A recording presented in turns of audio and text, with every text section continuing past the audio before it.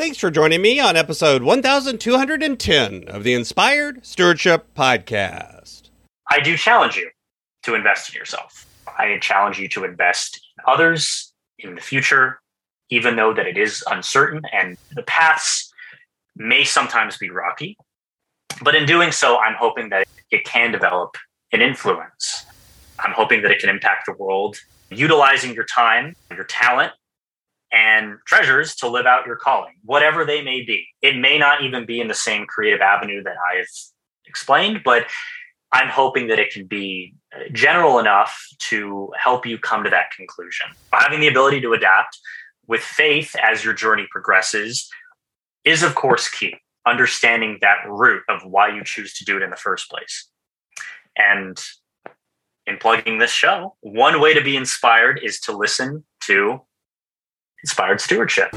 That's why that expression, money can't buy happiness, has some truth to it, because what we often, instead of trying to create experiences and relationships, we often focus on buying things, buying stuff.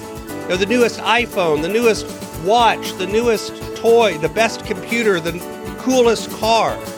Welcome and thank you for joining us on the Inspired Stewardship Podcast.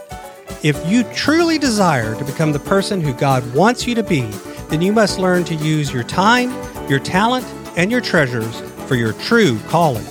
In the Inspired Stewardship Podcast, you will learn to invest in yourself, invest in others, and develop your influence so that you can impact the world. In today's episode about developing your influence through stewarding your treasures, I talk with you about buying happiness with money. I talk about why money can buy happiness in some ways and why money cannot buy happiness in others. As we talk about stewarding your treasures, wouldn't it be great if you could support this podcast and do it without costing yourself an extra dime? Turns out you can. All you have to do is use inspiredstewardship.com/Amazon when you're ready to make a purchase via Amazon, and a small commission will come back to support the show.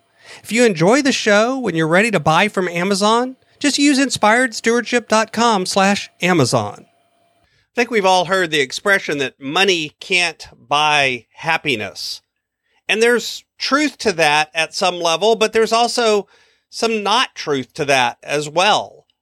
Things that bring you happiness have some sort of intrinsic value. They're valuable to you, but they're not necessarily valuable to others. Things that make you happy aren't necessarily the same things that make other people happy. Money, on the other hand, has a utilitarian value, a extrinsic value. It is recognized as having value in the real world. But that value doesn't necessarily equate to happiness either. You can find things that make you happy, and you can buy them at a store, but that tendency, that feeling tends to not last very long. So it's bringing you happiness, but it tends to be fleeting in some ways.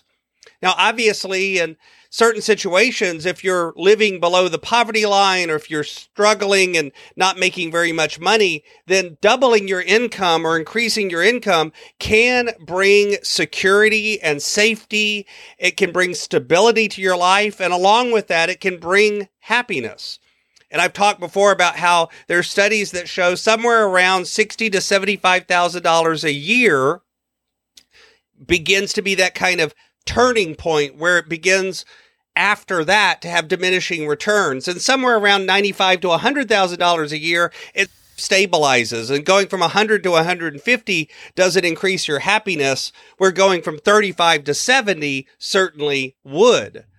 At least in most cases, that's true. And a lot of that just has to do with being able to access things like healthcare, better food, better living situations, and those sorts of things.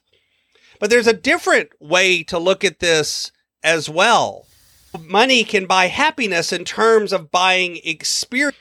It turns out that when you spend money on things that build relationships and build connections and have experiences that create memories, that turns out to have a more lasting effect on your happiness. As well, it turns out that giving in some ways. Being able to give either money away or giving gifts and other things, again, up to a certain level, begins to affect our happiness as well. But buying things for ourselves, even things that are worth the same amount as the gift that we would give, has a more transient effect. It doesn't last as long. The happiness doesn't stick as long. Being rich isn't necessarily the route to happiness. Instead, doing things and spending money on others is often the route to affecting our own happiness. Creating experiences, creating gifts, creating relationships, and using the money to facilitate that tends to have a longer lasting effect on your happiness than the other things. That's why that expression, money can't buy happiness, has some truth to it, because what we often, instead of trying to create experiences and relationships, we often focus on buying things, buying stuff. The newest iPhone, the newest watch, the newest toy, the best computer, the coolest car. And all of the studies show that when we spend our money in that way, yes, it gives us a little momentary moment of joy, but that joy doesn't last. It doesn't stick. And the happiness that creates is transitions quickly to a series of normalcies. And what's more, then you have to even spend even more and buy the fancier thing or the next gift. It's why you get on this treadmill of constantly wanting the next newest toy, because that gives you that moment of joy back.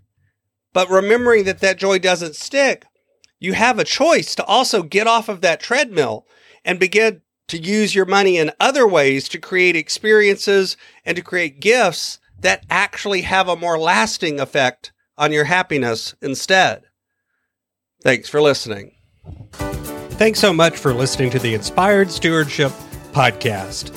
As a subscriber and listener, we challenge you to not just sit back and passively listen, but act on what you've heard and find a way to live your calling.